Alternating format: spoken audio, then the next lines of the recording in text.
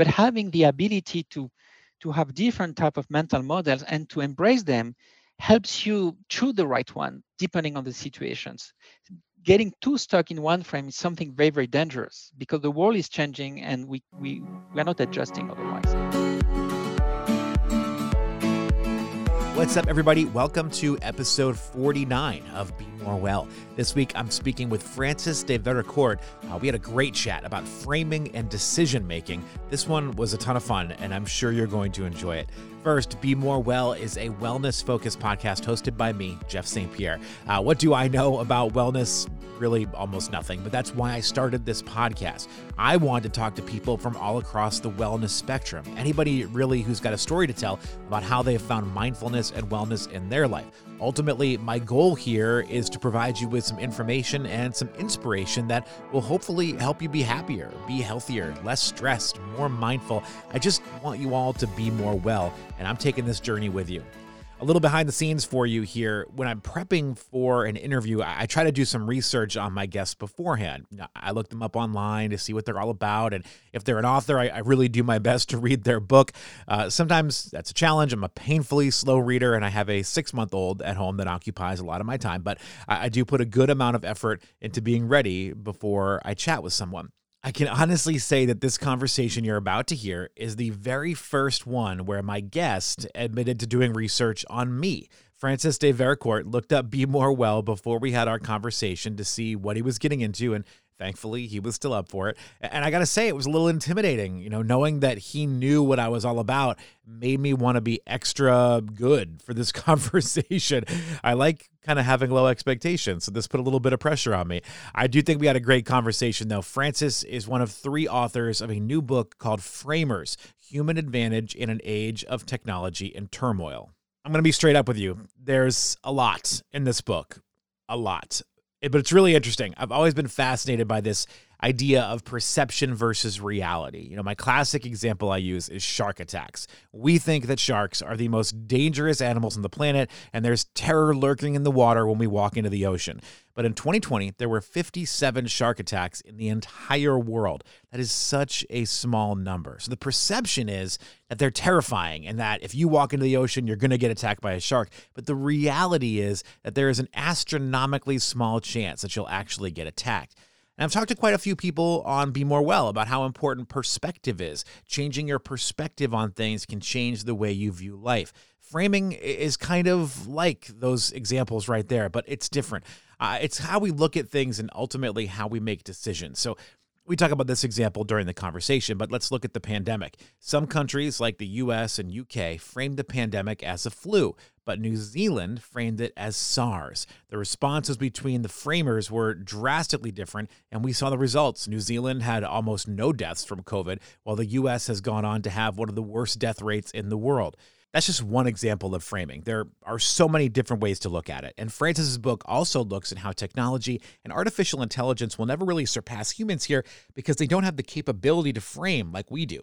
It's really interesting stuff. So I hope you like this conversation. Francis was great too, so I'm hoping I can convince him to join me again for a future chat. I love connecting to him over there in Berlin. It's just always so cool to connect with people for this podcast that are in different countries. I mean, Berlin, I've talked to people in the UK, talked to somebody in Colombia. I mean, it's wild. So hopefully we can get Francis back on sometime soon.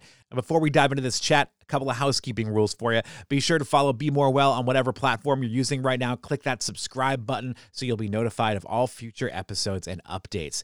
I would appreciate it if you could rate the show and leave a review. That kind of interaction helps the podcast gods know which shows are making an impact and helps to suggest them out to new listeners. It would really be amazing if you could take a minute and rate and review for me. Also, I'm on social media. You can find us on Instagram at Be More Well Podcast. You can also look me up if you're interested. It's at St. Pierre on Air. Please feel free to send me a DM with any comments or questions or even guest or topic ideas. I do love hearing from you on what you'd like to learn more about. All of these topics that I bring up are things that I'm interested in, but if there's something you want to, find out more about, I'm happy to do the research and get them on the show. So let me know. And time for my conversation with Francis de Vericourt. Well, it's a pleasure to meet you. In fact, because I didn't know what I was getting into, and I started to listen to your podcast, and I started to really like it. In fact, and I'm very admirative of you taking the risk and doing it, trying it, exposing yourself. It's amazing. So I'm yeah, congratulations. Well, thank you. I mean, I appreciate the fact that you did a little research on me, because I always feel like I'm doing all the research. So that's kind of funny. No, well. Oh, it's great. It's great. It's great. I loved it. I'm going to continue listening to it. And I Oh, don't say that to many hosts. I mean, so yeah. well, thank you very much. I do appreciate that. It is interesting. I feel like a lot of us, get to age 22 essentially when college is wrapping up for most people, and they just kind of stop learning. And I was one of those people. I mean, after college, I went many years without even reading a book because it just wasn't something on my radar. Oh, And now I just think like I missed out on so much information, and I crave learning now. I want to learn about so many different things, and I want to just yeah, educate yeah, myself on what's going on out there yeah. in the world and how I can live a better life and all of that. And it's kind of funny how my perspective has shifted recently.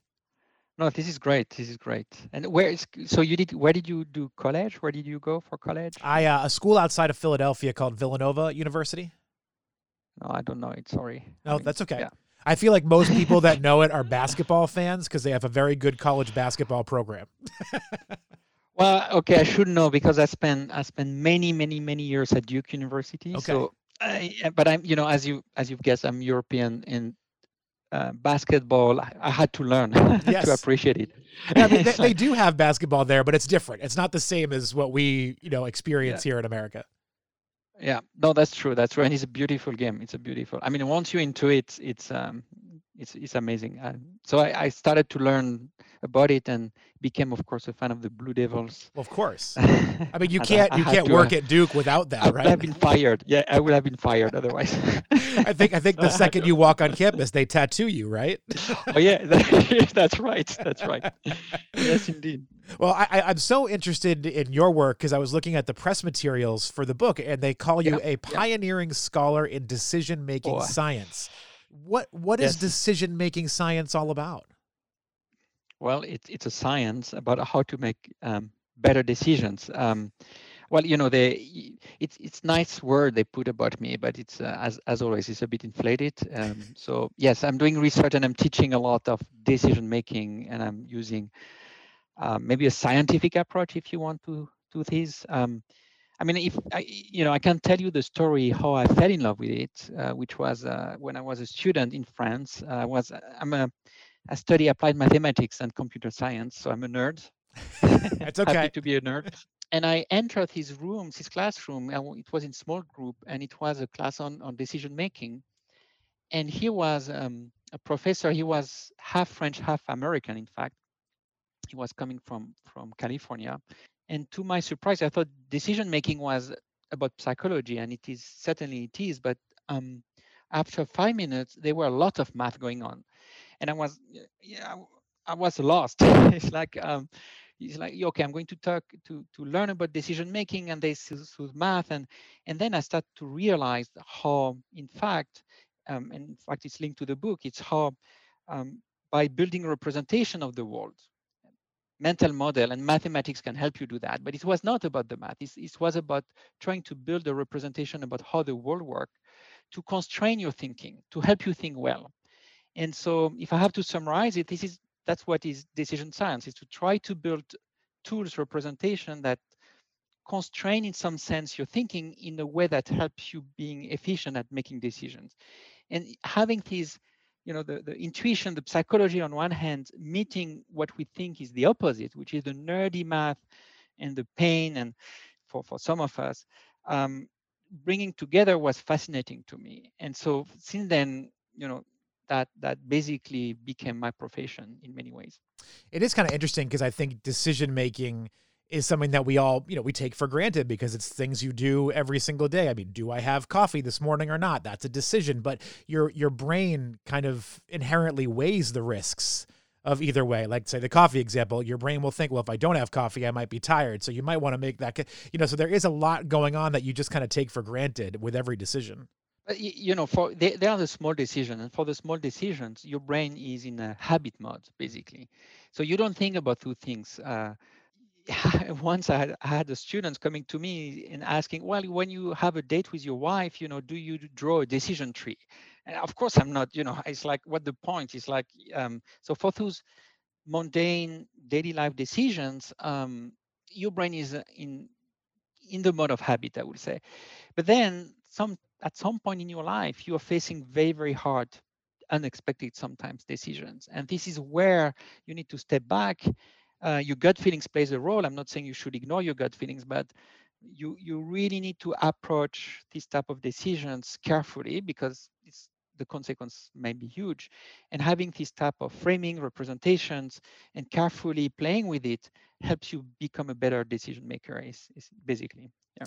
And you just used the word framing because that Yeah. is what we are going to be talking about here today, too, because Yes. you are one of the three authors on the book Framers, Right. Human Advantage in an Age of Technology and Turmoil. Now, the other two gentlemen you're working with, they previously wrote a book together and you were brought in for this one here. So how did that relationship come about? So, in fact, I will say it's more Ken that was brought in this time. It happened. So Victor, which is one of the co-author, is a long-time friend of mine. Is a professor at Oxford. Is doing something different. Is doing a lot of internet regulations, big data, and he came one day and he said, "I want to write a book with you." And I was surprised. I said, "Yeah, I'm happy to write a book with you." And he wanted to. At the beginning, he started by the theme was decision making in the age of artificial intelligence, um, and because AI is taking over more and more some of our decisions, so that what does it mean for us? And then while talking, we broadened the scope of the book, and in parallel, he had another pal, which was Ken, with whom he wrote a book, as you said, and he shared the ideas that we had, and it happened that Ken had similar thoughts. He was thinking about the same thing, and then that's how the trio Framers was born. So I've benefited from the friend of your friend is your friend. So I've benefited from the friendship between Victor and Ken, and here we are, the three of us, with a book I really love. We spent 3 years writing it, and it was really a pleasure. Well, that's actually an interesting point, too, because you do reference the pandemic in the book multiple Yeah. occasions. So you said you spent 3 years on it. How far along with the book were you when the pandemic? I mean, I imagine you were probably pretty close to being done, right? We were in the like three quarters. No, the thing is, what happened is, we were talking about another epidemics that Mm. have been studying 5 6 years ago. I've been really following and did research on it, which was the Ebola. I do not know if you remember. It was in 2014 in Mhm. West Africa. You had this outbreak in Guinea, and basically WHO, the World Health Organization, totally messed up at the time. And you had the non-profit organizations that were there and could predict what would happen. To make a long story short, there were very, very few cases at the time. And then you had two organizations on the ground. They had exactly the same data. They had exactly the same expertise, and they had the same objective, basically. And so how is it that one said we can control it, no problem, and the other said no, no, no, no, no, you have a big problem? And the reason is because they framed the situation differently. And so that we were writing that story, we had written that story, and the research behind it and all that. And then COVID hit. And it was exactly the same story at a much bigger scale, when you see the different countries trying to wrestle with the issues and frame the same epidemics with the same data totally differently. We had, again, the same contrast between the two. So that's how it happened, basically. So I want to follow up on that, but before I do, I'd love for you to give us sort of a definition or an explanation of how you're using the word framers and what you mean when you're talking about framing and framers in this book. Yes, yeah, it's a very important point. The truth is that we've been using the word framing and frames, maybe less, but framing all the time. So basically, what the book does is to try to show people that it's much deeper than that. Okay, it's much deeper than using framing in our language. There is a science behind it. There is a very well-defined way to approach it. So if we let us start with frame. Okay, a frame is a cognitive tools. Think of it as a mental model that helps you represent the world. And by representing the world, what we really mean is that your frame, your mental model is going to highlight some information for your problem. And more importantly, is going to leave aside some aspect of the problem. If I can give you a metaphor or an example, if you come, and I hope one day you will, you come to visit me in Berlin. I'm right now in Berlin. If you've never been in Berlin, you're a bit lost. I give you a nice bar where we can have a drink, and you are going to use your iPhone most likely. And on your iPhone, you're not going to use Google Earth. You're going to use Google Map. Now, it's a bit strange because Google Earth has much more information than Google Map. All the information on Google Map is pretty much on Google Earth, but you're still using Google Map. And the reason you're using Google Map is because it simplifies things. It leaves a lot of things out. Mhm. And by doing that, it helps you imagine which routes you want to take. So a mental model, a frame works exactly the same way. You use it to highlight some aspect of the problem, to run counterfactual, to imagine what you can do and make, in the end, hopefully better decisions. Now, framers are using those is the human who is able to use those frames in a way that neither animals or artificial intelligence can. And framing is the act of bringing a frame to a problem. So it's a bit technical. Sorry, I told you I'm a nerd. I apologize again, but No, it's okay. but I think we're going to bring it all yeah, back around here because to go back to what you were saying about Ebola, you had two groups of people with the exact same yes, information, but they were yes, looking at it. Forgive me if I'm saying this wrong. They were looking at it in different frames. Like they had a exactly, different framing of the situation, and I feel like we faced exactly. something very similar, at least here in America, at the beginning of the pandemic. We had leaders that were framing COVID-19 as the seasonal flu, but we also had health officials that were framing it as this could be a really massive problem that we're going to face. And it became a split, which made it very difficult because you had people that were identifying with both frames. And I guess that's a challenge when you have framing here. No, so and you summarize it very well. I mean, the thing is, even healthcare officials, the CDC in the US, but elsewhere, you have different people framing the same situation differently. And so if you compare, for instance, I'm going to bring you out a bit of the US, but you compare what happened in the UK, they really frame it as a flu. That's how they thought about it. They knew it was more dangerous. I mean, it's like those people are not stupid. I mean, they knew, but basically what they wanted to do is by framing it as a flu, we are going to contain it and hopefully still have our normal life, but let us contain it. And then you have New Zealand, and we talk about that in the book. They frame it as SARS. What is interesting is that New Zealand is close to Asia, and Asia is basically the area of the world that had experienced SARS. So they were closer to this type of framing, but they had both because New Zealand is tied to the UK and it's tied to Asia. So they had to make a choice, and they really considered both approaches, and they settled for SARS, and the rest is history. I mean, they did an amazing job. So the and this is exactly what happened with Ebola. You had WHO who frame it in a certain way. I'm not going to go into the details, Sure. but they use a specific frame, and another organization which is called Doctor Without Border who use a different frame. And one was right in the end, and the other was wrong. It's so, I mean, everything in life is this way, but it's so interesting that, like we said before, you can have the same information, but you can look at it in totally different ways. And, sometimes one tends to be right and one tends to be wrong. And it's always hard when you find yourself on the wrong side of things. Yes, and that's why I think it's very, very important that each one of us, individually, but at a societal level, we have a large repertoire of frames at our disposal so that we can look at the same situation with different point of view instead of sticking to our own frame. We know they work, we love them. This is like when you go to politics. I mean, this is what we are all doing. I mean, we analyze the economy, what's going on with our conservative or liberal frames, and we keep doing that because it's painful to try to take the other perspective. But having the ability to have different type of mental models and to embrace them helps you choose the right one depending on the situations.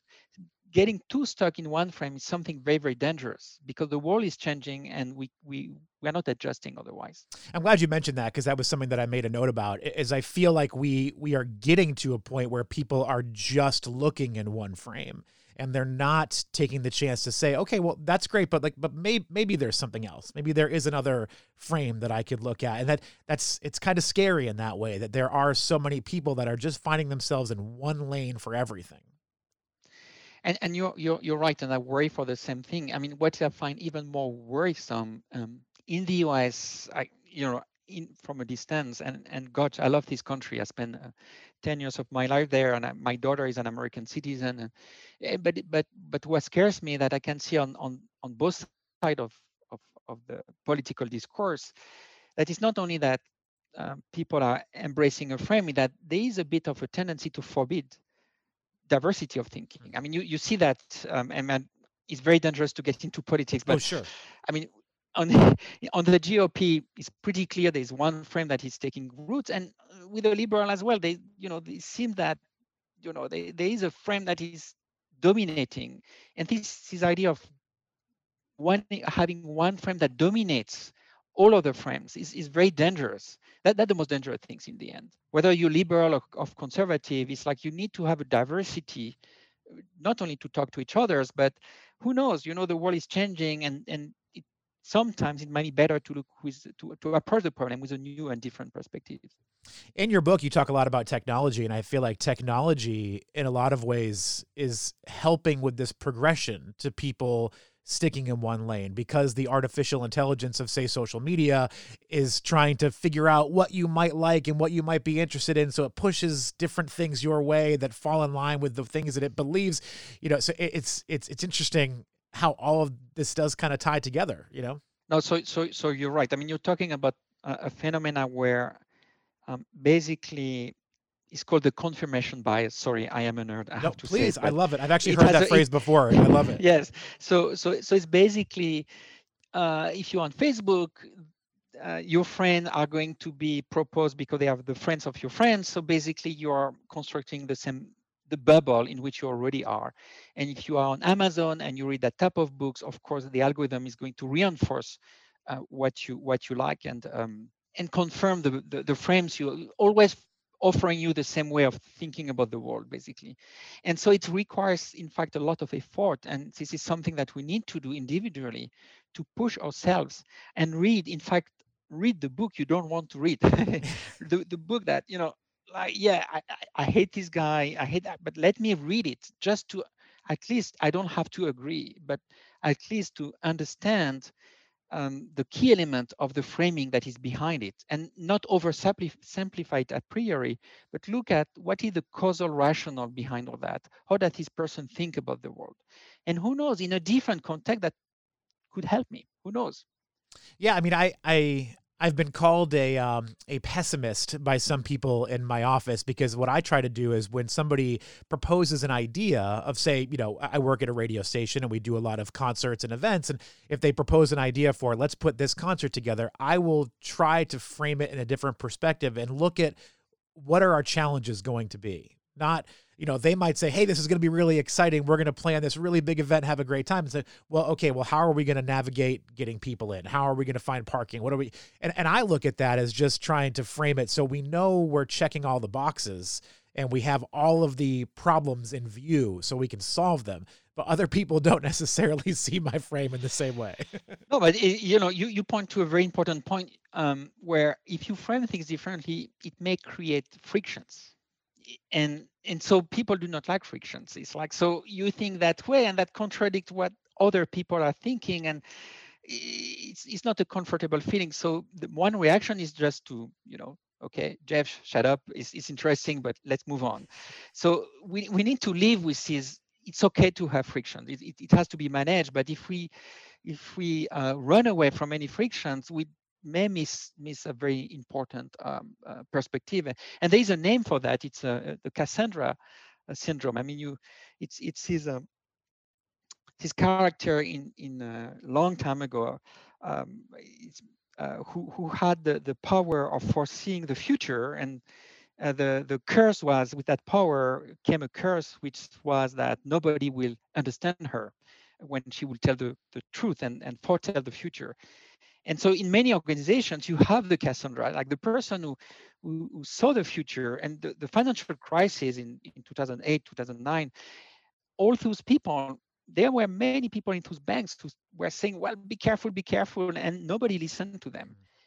And an organization that, and you as an individual have this ability to listen to the friends that, yeah, they are pessimistic and all that. So it's very important that you learn to overcome that frictions and, well, let me listen for a sec. Even if I don't want to hear it, let me listen and let me embrace that view. I don't want to oversimplify framing, but I feel like there's multiple levels of what framing can be. And there were examples that kind of made me feel like framing is also another term for marketing. Like Apple framed the phone as a computer, and they kind of won the smartphone battle because they were framing Yes. the way the phone. And that to me is just really smart marketing, or Spotify beat Apple in music because of the way that, I'm like, well, that's kind of a marketing campaign. Am I wrong to kind of view it in that No, way? it is much more than that, because when Apple took over Nokia, they frame what a phone was, and that drove all their business model. So it's not only how to market the product, it's also letting developers develop apps that were not Apple's made for the iPhone, which was in total contrast with Nokia, which they saw it as a telecommunication device that had to be robust, reliable. Your iPhone breaks much more than a Nokia phone, but they approach it as an old telecommunication system. So it's well beyond marketing. It's the whole business model approach, a strategy that is behind it. Now, where you write is that framing is used very often in marketing to try to change your mindset. So I'm trying to influence the way you think about my product so that you frame it in a certain way so that hopefully you're more likely to buy it. So framing is used all the time in marketing, but in the case of Nokia and business models and business in general, it's much deeper than that. Hmm. And technology wise, computers have advanced so much, and we can have them do so many things, but there is a point where they can't quite get to the framing that we can do as humans. We have the ability to see different aspects than the technology may be able to. So machine learning do not frame. They do not know how to frame. I mean, when you use a machine and they make you a recommendation, let's say you go to Amazon, you want to buy framers and you buy framers, but it comes with another book. This is the outcome of a machine learning system. But the machine learning does not tell you why, what is the reason that algorithm choose that particular book, because there is no causal rationale, there is no frame behind it. It just, in the data I have, this is the closest. That's it.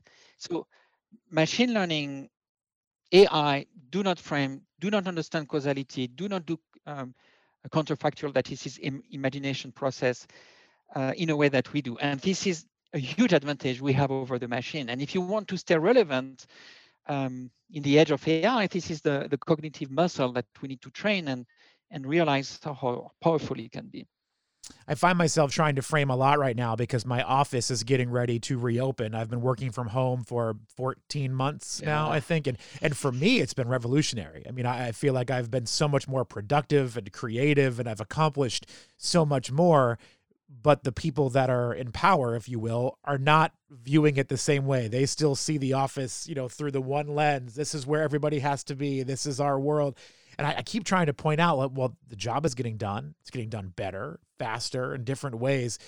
Why do you need me to come back in? So I find myself framing a lot of that right now. And I think there's no way back. That this year that we've passed confined, I mean, it has changed our mindset, our way of seeing the world. In fact, it's very interesting that we realize, as you said, Jeff, that there are many things that we can do more efficiently at home, and it's possible. And what is intriguing is why did we had to wait a pandemic to realize that? Right. It was just a mental model. It was just that the way it was framed before. And then the pandemic makes us rethink about those changes. And I think there's no way back because the company is also saving money very often. There's no travels anymore when you had to travel. Maybe less space office required, et cetera. So it is going to be more, I think, flexible. Now it depends on which organizations. I hope for you that people will adjust in your on your job. But the key point for me is that we could have done that before the pandemic. And there are probably many other ways that we have not uncovered yet where we could work in a more efficient way, a better way. And it's only because we lack the mental representations. There are some constraints we take for granted. We're not aware of them. But if we carefully think about it, we may continue to innovate in that space. That is your point of why did it take a pandemic for us to realize that we could do all of this? It is such a fascinating thing that my wife and I have talked about a lot. It's like, why was it this? Why was this the catalyst to make us all understand that, oh, wow, I can plug my phone into my computer and do this interview with someone from Berlin. Why didn't I do that before? Yeah, it's because the world has changed and you had no choice, basically. So we were all forced into situations where the only way to function was to rethink the way we were doing things. But the lesson is maybe next time we should not wait for that to happen. Maybe right now, if we carefully think about it, we may uncover in whatever you do. It's not only business, in your personal life, in with your kids, different ways of doing things. And the only thing that is holding you back is the constraint that you're imposing on the way to think about it. And if you start to recognize them and play with them, maybe you'll be happier in your life.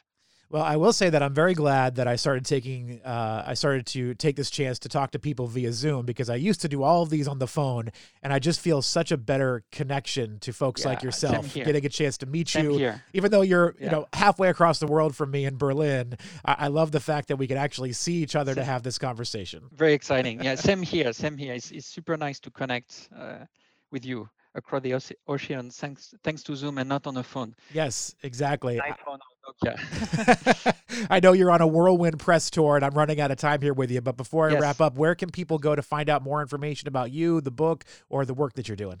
Read the book. It's like you have the book summarizes a lot of the thinking that have been put into this type of questions for many years. And you can find it on Amazon. It's called Framers. And you can also, we have a website, which is framers-books.com. Have a look, please. Well, Francis, it's been a pleasure meeting you and chatting with you. Thank you again for the kind words at the beginning. I do love this book. I have to go finish it now.